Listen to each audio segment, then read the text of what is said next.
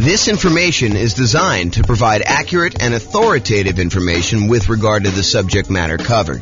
It is offered with the understanding that the presenters are not engaged in rendering legal, accounting, or other professional services. If legal advice or other expert advice is required, the services of a competent professional should be sought. Welcome to the Minneapolis Real Estate Investing and Real Estate Financial Planning Podcast. Learn all about investing in real estate in Minneapolis, Minnesota, with a combination of real estate financial planning and modeling with numbers specific to Minneapolis. Plus, syndicated, more generalized recordings of live and pre-recorded real estate investing classes, not all of them specific to Minneapolis. Be sure to stay tuned after the podcast for a message from our sponsors.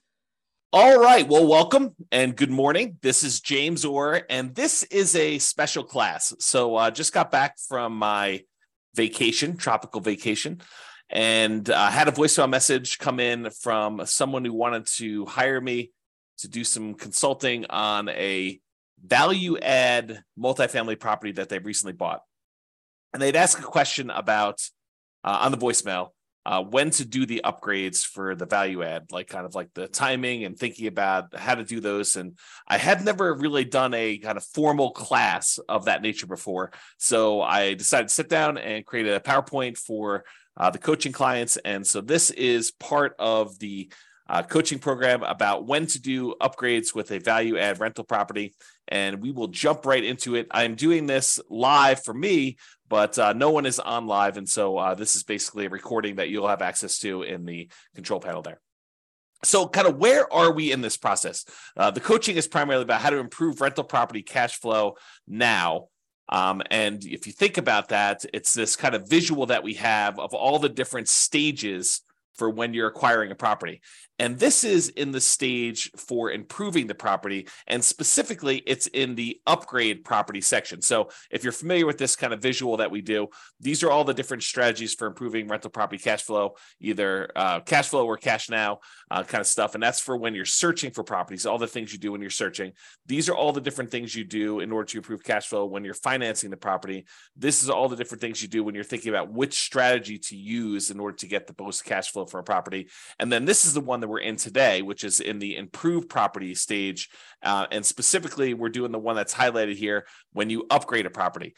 And historically, I think I've talked about this more as a, upgrade the mailbox, kind of fix the lettering on the door, fix the landscaping, do some small improvements to the property in order to kind of get higher rent on it. But this could be everything from the most minor thing, like painting a mailbox, to the most major thing, like completely upgrading a kitchen and, redoing the entire interior of a property, or, doing a carpeting or doing new flooring or whatever you're doing. So there's a range of what upgrading the property is. And one of the questions is, when do you do that? Do you do that as soon as you buy the property? And we're going to talk about that. Or do you do it, when you have cash flow coming in from the property and you kind of fund it with cash flow from the property? And then what is the kind of like economic or mathematical calculations we do in order to determine, should we do this upgrade or not?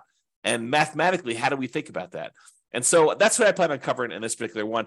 Just to kind of finish this out, there's a whole section on when you're marketing a property. There's a section when you already own property, section when you're renting the property, all things to do with property management and as you're renting it. And so those are the different stages. And today we're covering this one in the improved property and specifically upgrade the property. Okay. So specifically for this recording, I want to focus on when. If you're not, and when, as opposed to what you should do, what improvements you should do, and how much each of those will change the rent. I think there's a lot of variation in that, and it's very market and property specific. And so I'm not going to get into that in this class. Maybe I will do a class on that in the future. And if somebody really wants that, let me know. We could do that as part of the coaching call one of the days, and we can kind of figure that out. But today I'm going to focus in on when. So first I'll do kind of a carve out. Look, if you're doing a BRRRR strategy, if you're trying to do a buy, rehab, rent, then refinance, and then the last R is repeat. If you're trying to do that kind of process, then obviously you're going to do a lot of the improvements in the value add upfront as soon as you acquire the property, because you want to have all the value add done to improve the property value so that you can do your refinance and pull out as much money as you can, leave as little money in the deal as possible is probably a better way of saying that when you're doing these kind of burst strategies once, because you want to take advantage of that increase in value of the property. And likewise, if you're buying a property with the sole purpose of flipping it, you're going to buy a property, you're going to do a bunch of rehab to it, especially if you're going to do a big multifamily where you do rehab, you get tenants in there, you raise the amount of rent you're getting, which raises the value of the property, and then you're going to go sell that property, 3 months, 6 months, 12 months, a year or two down the road, then you're probably going to want to front load as much of these as possible. I think when the nuance comes in is when you plan on holding the property long term. You're not going to do a burst strategy, which you're going to front load and do as much of this stuff as you can as quickly as possible. And you're not going to try to do a value add in order to sell a property quickly. So when you're not doing those two strategies and you're going to kind of hold the property, I think there's a little bit more subtlety and math that goes into should you make an improvement to a property or not. It's not like you're going to always constantly maximize and improve the property, because sometimes that does not make sense from an economics return kind of standpoint. So let me just make sure I read my notes here. So if your plan is to not take short-term advantage of the forced appreciation, which is really what you're doing when you're doing all these improvements on a property, is you have natural or organic appreciation when a property tends to go up in value over time. You hold a property and inflation happens and things become more expensive. That's organic appreciation, or kind of like natural appreciation. The property values tend to kind of creep up over time. But you can force appreciation too. You can go in there and actually add value to the property and get stuff done. So if you're not trying to take short-term advantage of that forced appreciation, you're not trying to sell it and capture forced appreciation, and you're not trying to refinance the property to benefit from the forced appreciation, which may or may not be BRRRR. Sometimes you kind of like improve a property and then you do a cash out or a long-term financing because the way you had to acquire the property was different, which I guess is a variation of BRRRR, but I digress. So if you're not trying to take advantage of that short-term forced appreciation, then you may want to emphasize the returns from the return quadrants, and specifically, I think, more of the cash now side.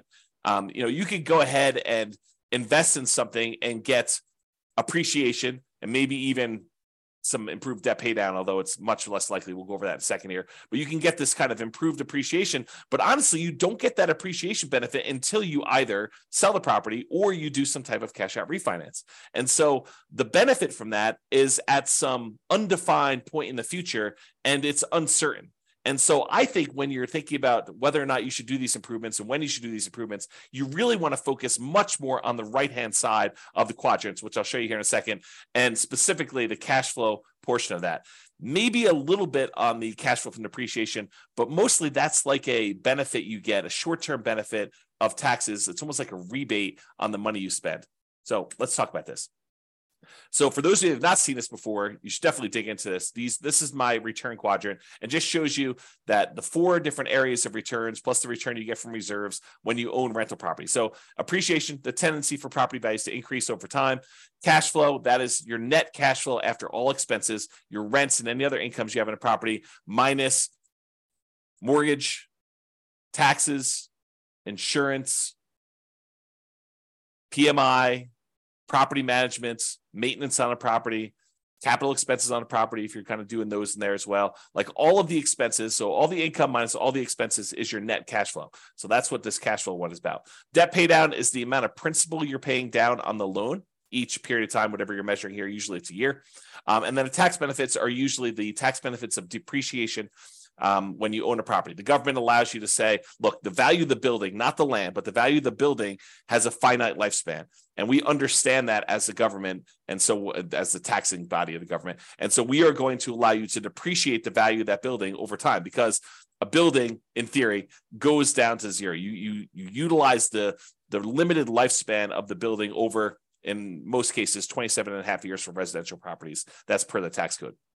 So those are the tax benefits you get. And a lot of times we look at that historically as the cash flow you get from those tax benefits. So it's not just the raw amount that gets depreciated. It's the amount that gets depreciated times whatever your tax rate is, which means this is the amount of money you get back on your taxes, or that you don't have to pay in on taxes from other income you're getting, like rental property income or from your job in some cases. So those are the 4 different areas of return. And then we have reserves, which you get a return from that as well. So the total of it is written in the middle of all 5 of these. And that's kind of how we visualize that. So by improving a property or adding upgrades to the property, we're often improving 3 quadrants in terms of dollars. So if you think about the return quadrant, we can measure it in several ways. We could say, how much in dollars did the property appreciate?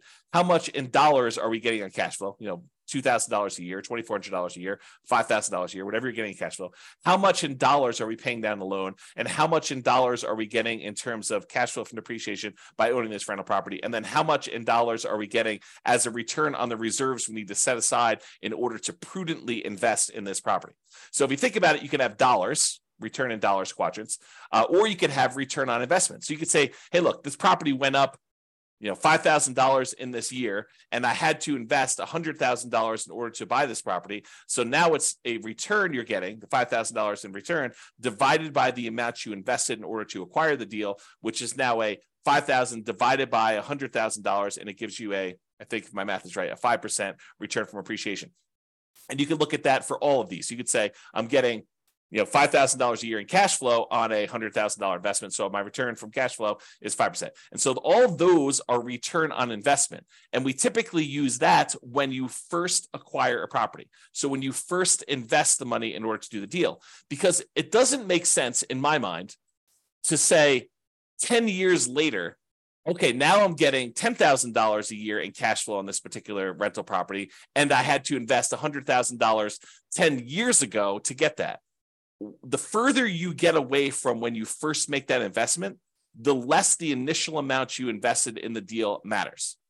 I think the longer you get away from it, the more you need to think about how much am I earning from appreciation and cash flow and debt pay down and tax benefits and reserves on how much equity I have in my property. So after you buy the property, shortly after you buy, we switch, in my mind, from thinking about it as in terms of return on investment, and we start thinking about it as return on my equity in the property.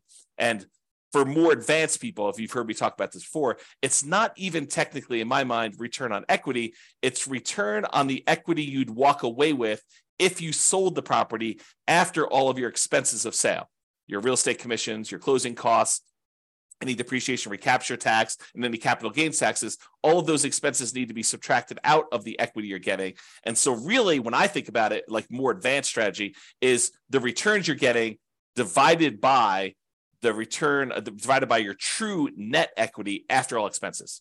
Okay, but now I've digressed. The reason why I wanted to tell you that is there's really 3 flavors primarily that we talk about for these return quadrants. One is return in dollars, the amount of money that the appreciation, cash flow, debt paid out, tax benefits went up. The return on investment, when you first acquire property, the amount of money you're making on the property divided by how much you had to invest in order to do that. And then once we've owned a property for a while, it's now return on equity, or what your return is divided by how much equity you have in the property. So let's first look at dollars and see how this is impacted by doing this forced depreciation, by doing upgrades to a property or improvements to a property. So this is just the appreciation quadrant we're talking about now. As we improve the property, we often force the property to be worth more. I mean, think about this. You go into a property and you replace the carpet, or you add a new roof, or you add a new furnace or something like that. Don't you, in theory at least, improve the value of the property? Now, from an appraisal standpoint, it might be tricky. However, with multifamily properties, a lot of times if you're able to get more in rent because of the way that they can calculate what a property is worth based on a cap rate, we can now say that because rent is more, now the property is worth more. This doesn't apply nearly as much to single family homes, probably even duplexes, triplexes, and fourplexes. The more properties you get, the more units you get, the more this cap rate idea and valuing properties using cap rate can matter. So the more rents we get on a property, the more the property is worth. When you and to a lesser degree with things less than 5 units, but more commonly with 5 units or more. So with these kind of like single family homes, duplexes, triplexes, fourplexes, a lot of times improving a property in order to increase rent is not going to necessarily directly improve the value of the property. Really what we use to determine value for properties on like single family homes, duplexes, triplexes, and fourplexes are comparable sales. So you have to have another property that is a single family home another single family home if you're comparing it to a single family home, or another duplex or 2 or 3 sell that is similar to your duplex so that you can use that to determine value, or triplex is the same thing, or fourplex is the same thing. So you have to use the like type properties. And there are lots of exceptions for how you calculate this value, which we're not going to go into here. But that's the idea. Okay. So as we improve the property, oftentimes we kind of increase the value and make it worth more. So for example, if you are buying properties and they are all really old 1970s vintage type properties, and you're comparing them to those properties might be selling for a certain price. But if you completely rehab your property, upgrade the kitchen, upgrade the bathrooms, upgrade the flooring, upgrade all the windows, upgrade the roof, upgrade the furnace, the heating and air conditioning, HVAC, you upgrade all that stuff, now you should be comparing that property to similar properties of similar quality. And so you might get an increase in value by doing comparable sales approach. Usually for these multifamily properties, by improving the value of the property and getting more rent, you're able to get more value through the cap rate calculation determination for value. Okay. So the raw dollars, when we do this kind of upgrade, the raw dollars in appreciation goes up. Your property was going up, $3,000, $5,000 a year, whatever it was kind of going up, nice, slow and steady. I guess it's this way, slow and steady to the right, up. But now when you come in there and you add an investment of $10,000, $20,000, $30,000 to do improvements to your property, you might get a significant step up in appreciation for that year.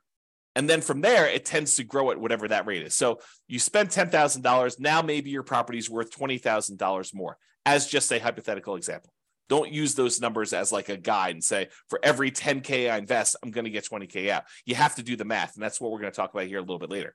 Okay. So if you're doing that, though, you put 10,000 in, you're going to get like an improvement of, increase in value of $20,000. That's a step function increase in forced depreciation. So if we think about that, this extra $20,000 return in dollars goes here. So now we saw a bump up in the amount we saw in appreciation. Now let's look at cash flow. So a lot of times by improving the property, we can often increase the income we get on the property. And as a side note, and often additionally reduce the vacancy, because a nicer property, this is not a universal rule, but I think it's a trend. It's kind of like it's correlated, highly correlated. So oftentimes when we improve a property, we make it much nicer, we often reduce the vacancy, becomes more desirable. People want to stay there longer. People want to get in there quicker after you've got people move out. So you have less vacancy there. So like your vacancy tends to be improved, reduced. Also, depending on what upgrades you do, you may see a decrease in maintenance on the property. So not only can you get more in rent, but you have less vacancy. And because you put in tile flooring instead of this really old ratty carpet that needs to replace every couple of years anyway, now you have a upgraded tile floor, which tends to last a little longer. So your overall maintenance budget may go down slightly. And your property management, those calls for maintenance, those calls for improvements, the kind of tenant turnover and the tenant problems you have can also be slightly reduced. Not significantly, but a lot of times slightly reduced when you have this improvement to the property that make, depending on the improvement, of course, right? Now, as a side note, sometimes the improvement or upgrades you're making involves a short vacancy, right? A lot of times investors that own a property already, they're going to wait for their property, the current tenant, to vacate the property. Then they're going to go in there and they're going to do the rehab that they need to do in order to do the upgrade improvements. Then they're going to start over with a new tenant at a higher rent.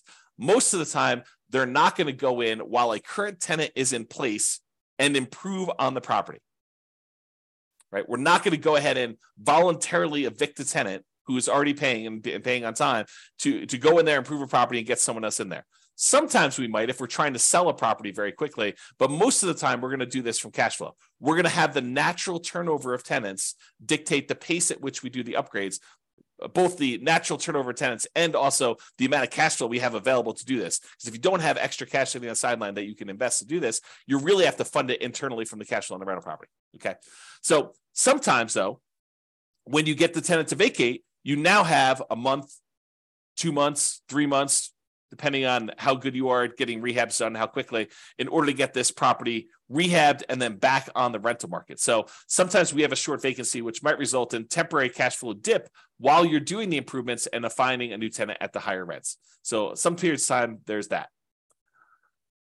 Okay, in addition, this increase in income, especially for multifamily properties, which we talked about, is the primary driver for increased property value.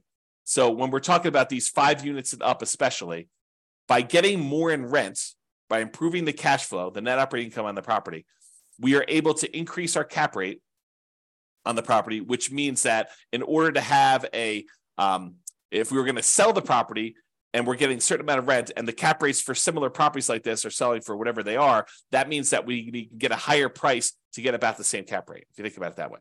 So for properties deriving value from income using calculations like cap rate is what I had as a comment there. Okay, in some cases, improving the property will also result in taxes and insurance bumping up a little bit, which will push back slightly against improved cash flow. So to kind of give you an entire view of this whole thing, yes, by improving the property, we often get a bump in rent or other income on the property, depending on what we're doing. And additionally, as a benefit, we sometimes get reduced vacancy, sometimes get reduced maintenance, and sometimes get reduced need for property management, less calls for maintenance, less calls for issues going on with the property. So those are the kind of bonuses. But when you do improve your property, sometimes the tax man comes and reassesses your property and says, now that your property is improved, it's worth more. Your property taxes will go up a little bit, and that can push back a little bit against the gains you had in those other areas we talked about, the rent, the vacancy, the maintenance, the property management. Okay, so sometimes taxes will go up. And because it will now cost more to repair things on your property, sometimes your insurance will go up a little bit more too, right? You no longer are got a really low-end property that doesn't cost that much in order to kind of keep upgraded.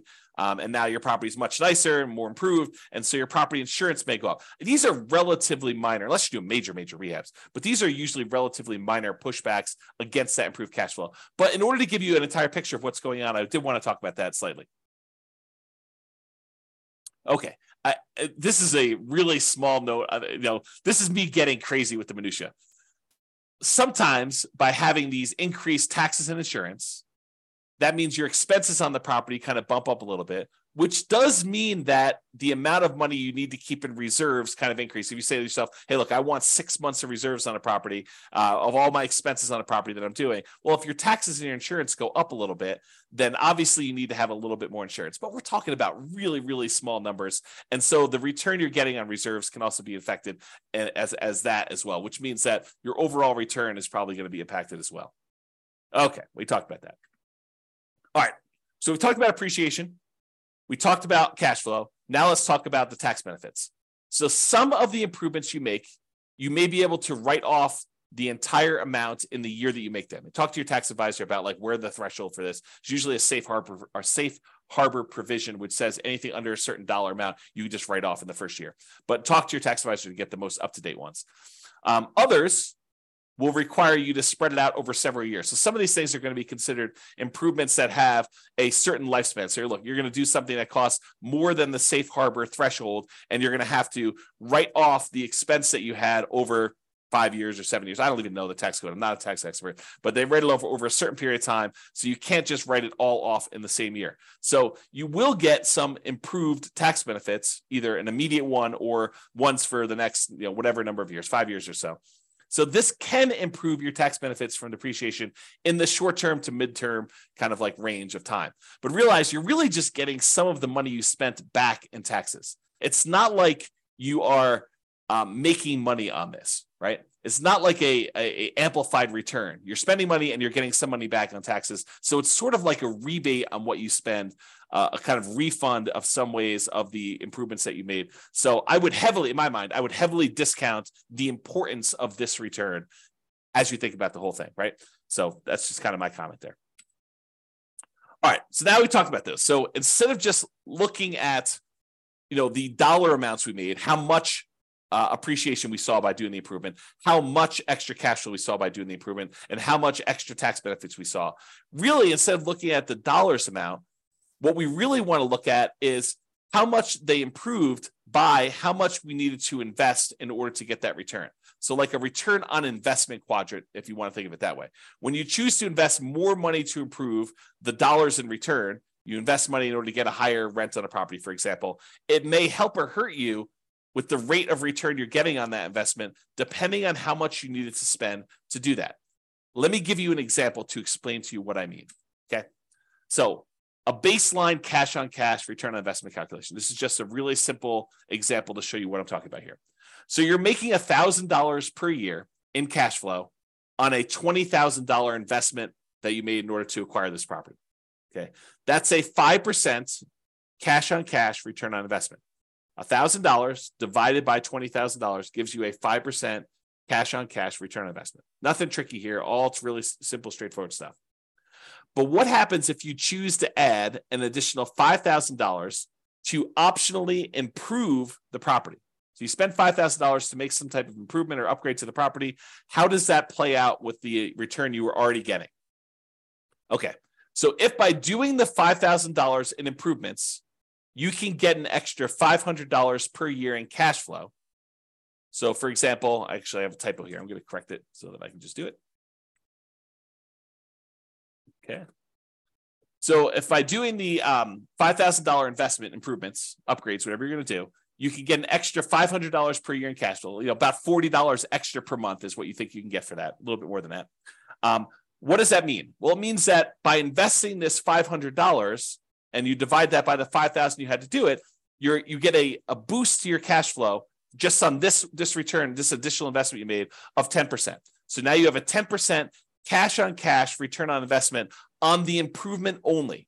We're not talking about the other part of the return that you were already getting. This is saying, look, does it make sense for me to invest this $5,000? If I invest this $5,000, I'm going to get an extra $500 a year. That looks an overly simplified, probably wrong math, but I'll get to there in a second. You're really thinking, I invest $5,000, I get $500 a year back. So that really is like a 10% cash on cash return on investment, oversimplified. Okay. So since this is higher than the return you were getting before you decided to do the upgrade, that 5% cash on cash return, then by doing this, you will overall improve your return.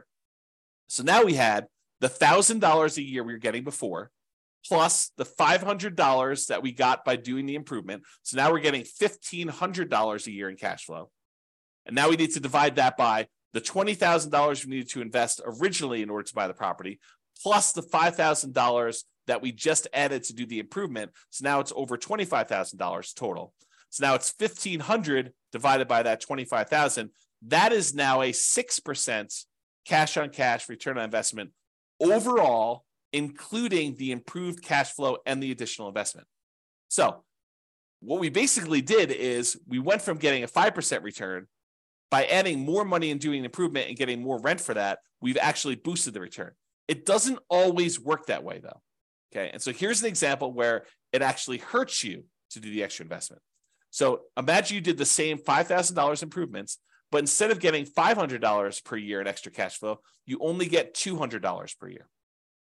So that $200 in extra cash flow divided by that $5,000 that you invested is really a 4% cash on cash return on the improvement only. Okay. Before, when we were getting $500, that was a 10% cash on cash return. Now we're only getting $200. So that's only a 4% cash on cash return on investment on the improvement only. So now when we add that and the additional investment to the previous returns we were getting on the rental property, the $1,000 you're getting per year, plus now $200 for $1,200 total after the upgrades, divided by $20,000, which was the initial investment we made, plus the $5,000 in upgrades. Now we've got $1,200 divided by $25,000, which is 4.8. That return is now lower than the return we were getting previously. So you think about this. You said, look, I'm going to invest $5,000 and I'm going to get this, additional $200 a year in cash flow. That's not good enough to actually improve what you were already getting. You're getting a lower overall return. You're getting more cash flow. You're getting $1,200 a year when before you were only getting $1,000. But this is really like you're hurting your overall return when you look at it this way.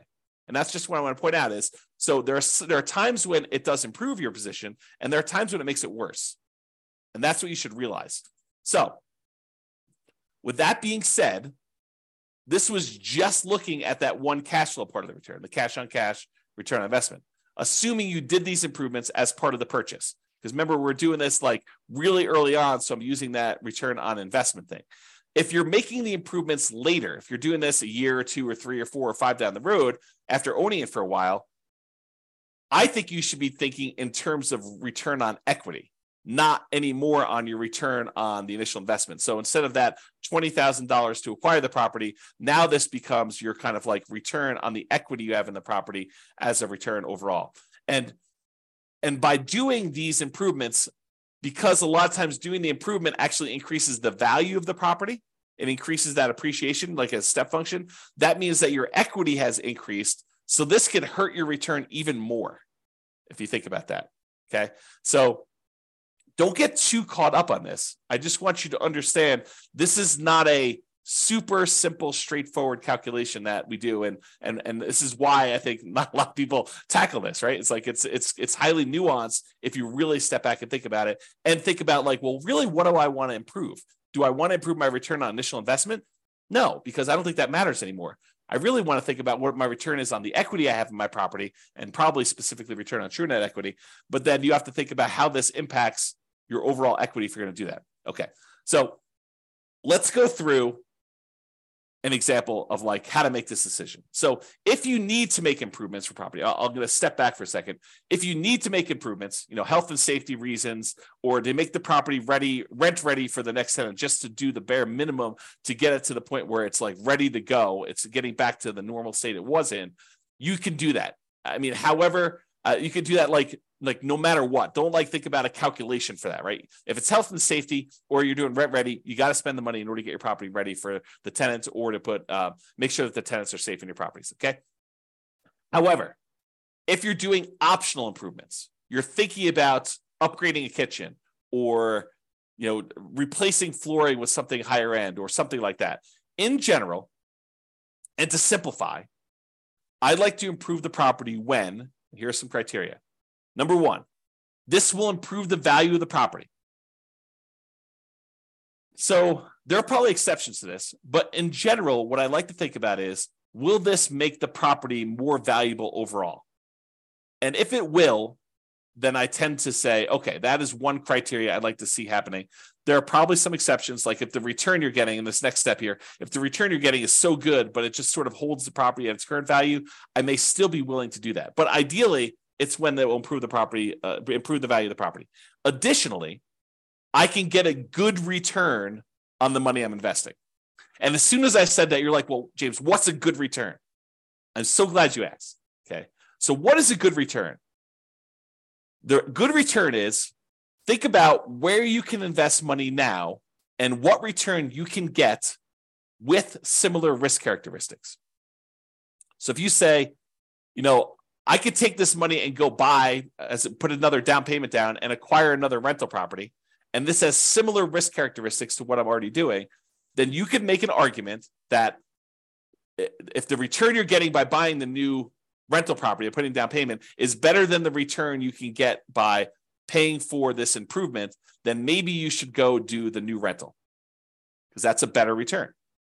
Or if this is similar to that, and maybe you don't have enough for a full down payment, but you have $20,000 and the $20,000 can get you a similar return you want to do. So you have to look at these things and decide, is this a good return for the money I have?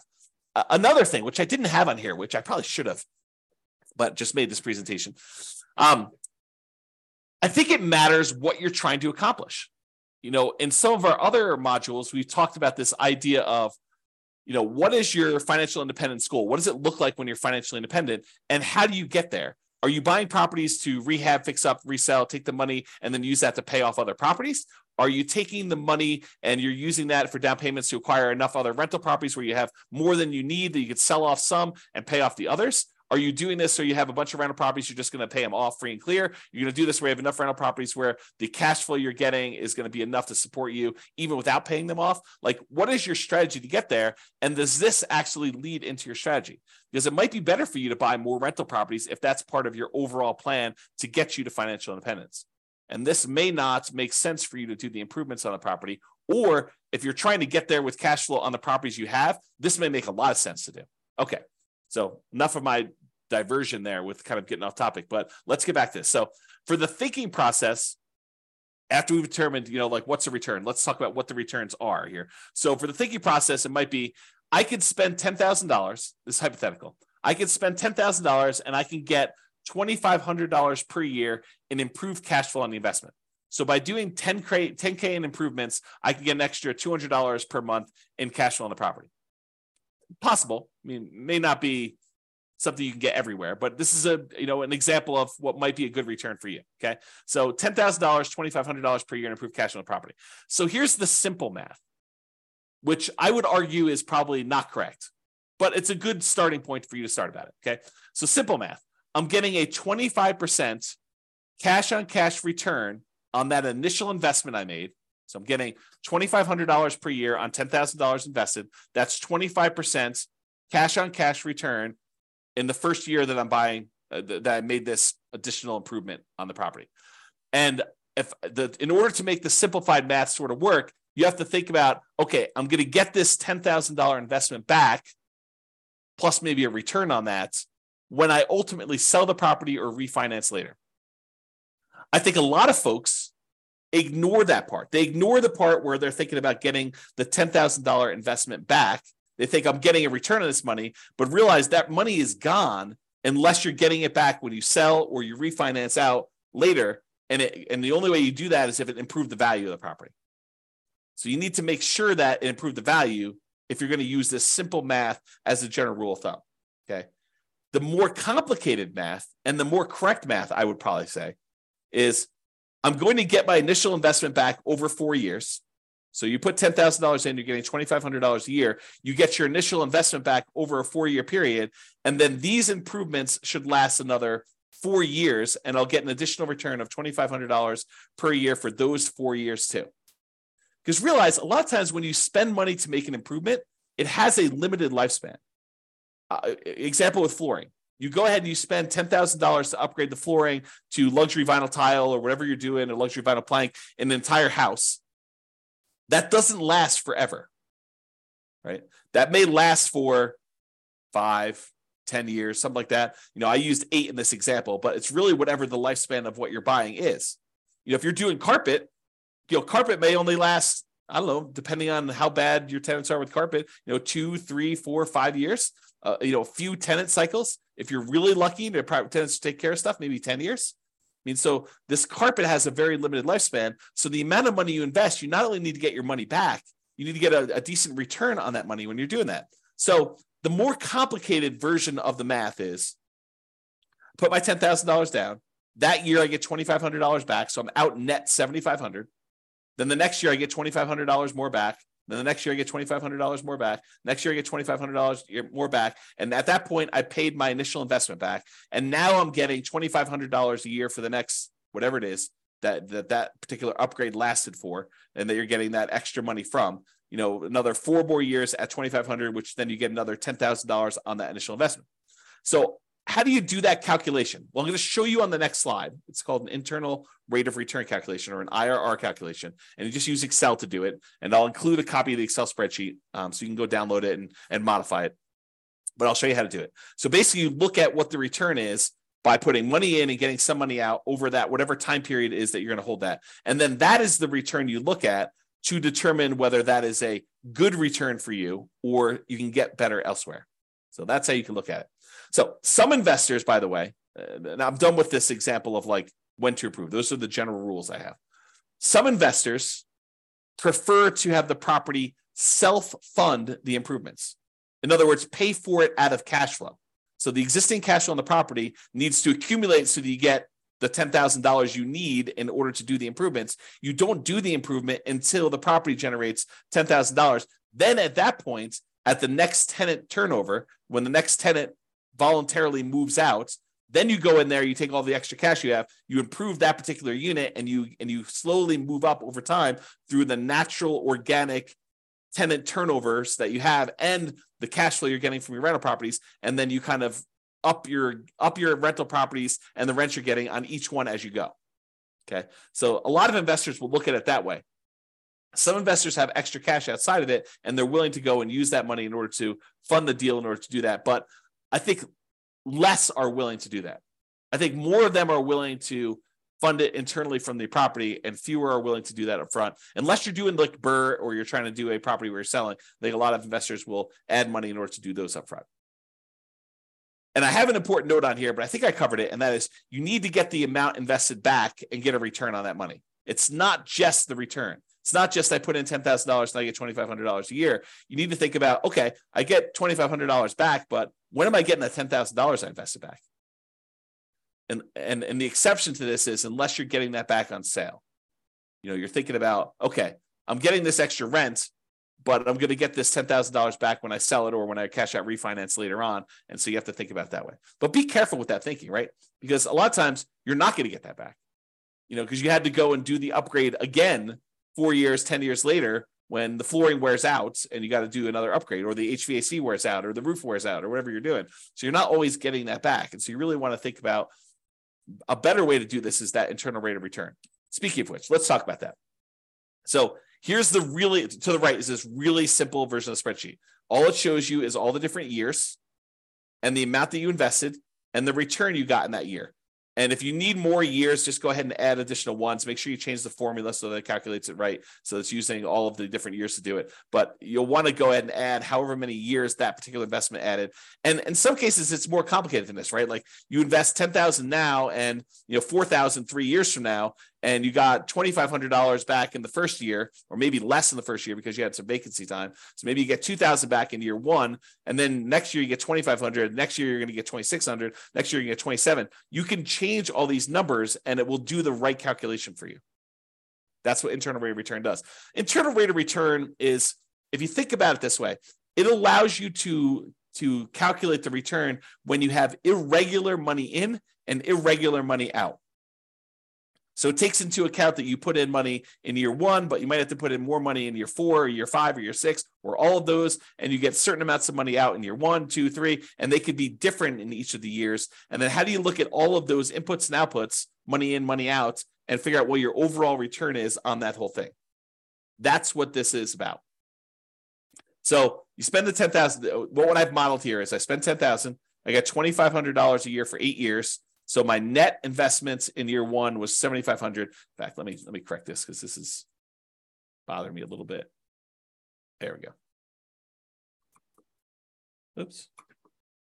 Okay, now it's a little bit clearer. So you basically have $10,000 invested, $2,500 you got back in that first year. So you had a net of $7,500 out in the year one, and then you have $2,500 net out in years 2 through 8 because you didn't have any additional investment any of these other years, and that gives you an internal rate of return of 27.12%.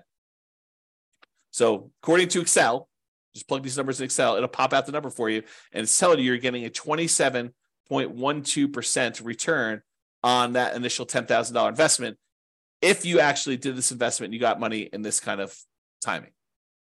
So that becomes the question. Is 27.12% a good return for you? Could you invest $10,000 somewhere else and earn 27.12% per year internal rate of return with similar risk characteristics? Okay, so that's the way to think about it. All right, so in conclusion, this last slide. In conclusion, when do you do upgrades on a value-add rental property? If you're trying to do BRRRR, the buy, rehab, rent, refi, and optionally repeat, you probably want to do them right away. There's not really much of a question there. If you're looking to sell the property, probably want to do them either as soon as possible or just long enough in advance of the sale to document improvement in rent to justify a higher sale price. So sometimes it takes time from once you do the thing to show I've got this record of rents, and then you got to document it, and there's some negotiation there. But you want to be able to document it, so you need to figure that out with your real estate agent. Or if you're looking to keep the property, in general, at a reasonable pace between tenant turnovers. So as tenants turn over in your property, you would consider what improvements to make there and what your return you would earn by doing those improvements and whether that is worthwhile doing. Some investors will want to have the property self-fund these improvements from cash flow between tenant turnover. So you accumulate enough cash from the property that it's generating that you take some of the money and you do this. Now realize, if you're doing it as we suggest, you're putting aside money for maintenance on a property already. Now, this isn't always maintenance. You want to be careful you're not spending, maintenance for a roof on an upgrade of improving a kitchen, right? You want to make sure you have enough money set aside for maintenance on things that you're doing on a property. But a lot of times we have money set aside for some of these things or to help with some of the costs. Some investors want to have the property self-fund improvements from cash flow between tenant turnovers. I already said that. Some investors will look at adding additional capital to make improvements by doing a return calculation on the additional capital invested and the improved return. So kind of we talked about before, you're going to put the money in. What return are you getting on that money? And is that going to help your overall return? And is that a good return compared to where you could put that money elsewhere? I think those are the considerations you have. Okay. If you have any questions on this, join one of the coaching sessions and we'll go ahead and get your questions answered for coaching clients. This has been James Orr. Thank you very much. Bye-bye for now. With home prices up, mortgage interest rates up, and rents up, but not quite enough to counteract the higher prices and interest rates, cash flow on rental properties in Minneapolis is harder than ever. Book a call with the Real Estate Financial Planner to apply our proprietary 88 strategies to improve cash flow on your rentals. See the show notes for a link to schedule your call and improve your cash flow today. If you're a real estate agent, lender, or professional in Minneapolis that wants to help our real estate investor listeners, consider reaching out to learn about collaboration opportunities with this podcast. We'd love to add more value to our listeners by having you assist our investors buy, sell, and finance their real estate investments. See the show notes to schedule a call to discuss collaboration opportunities.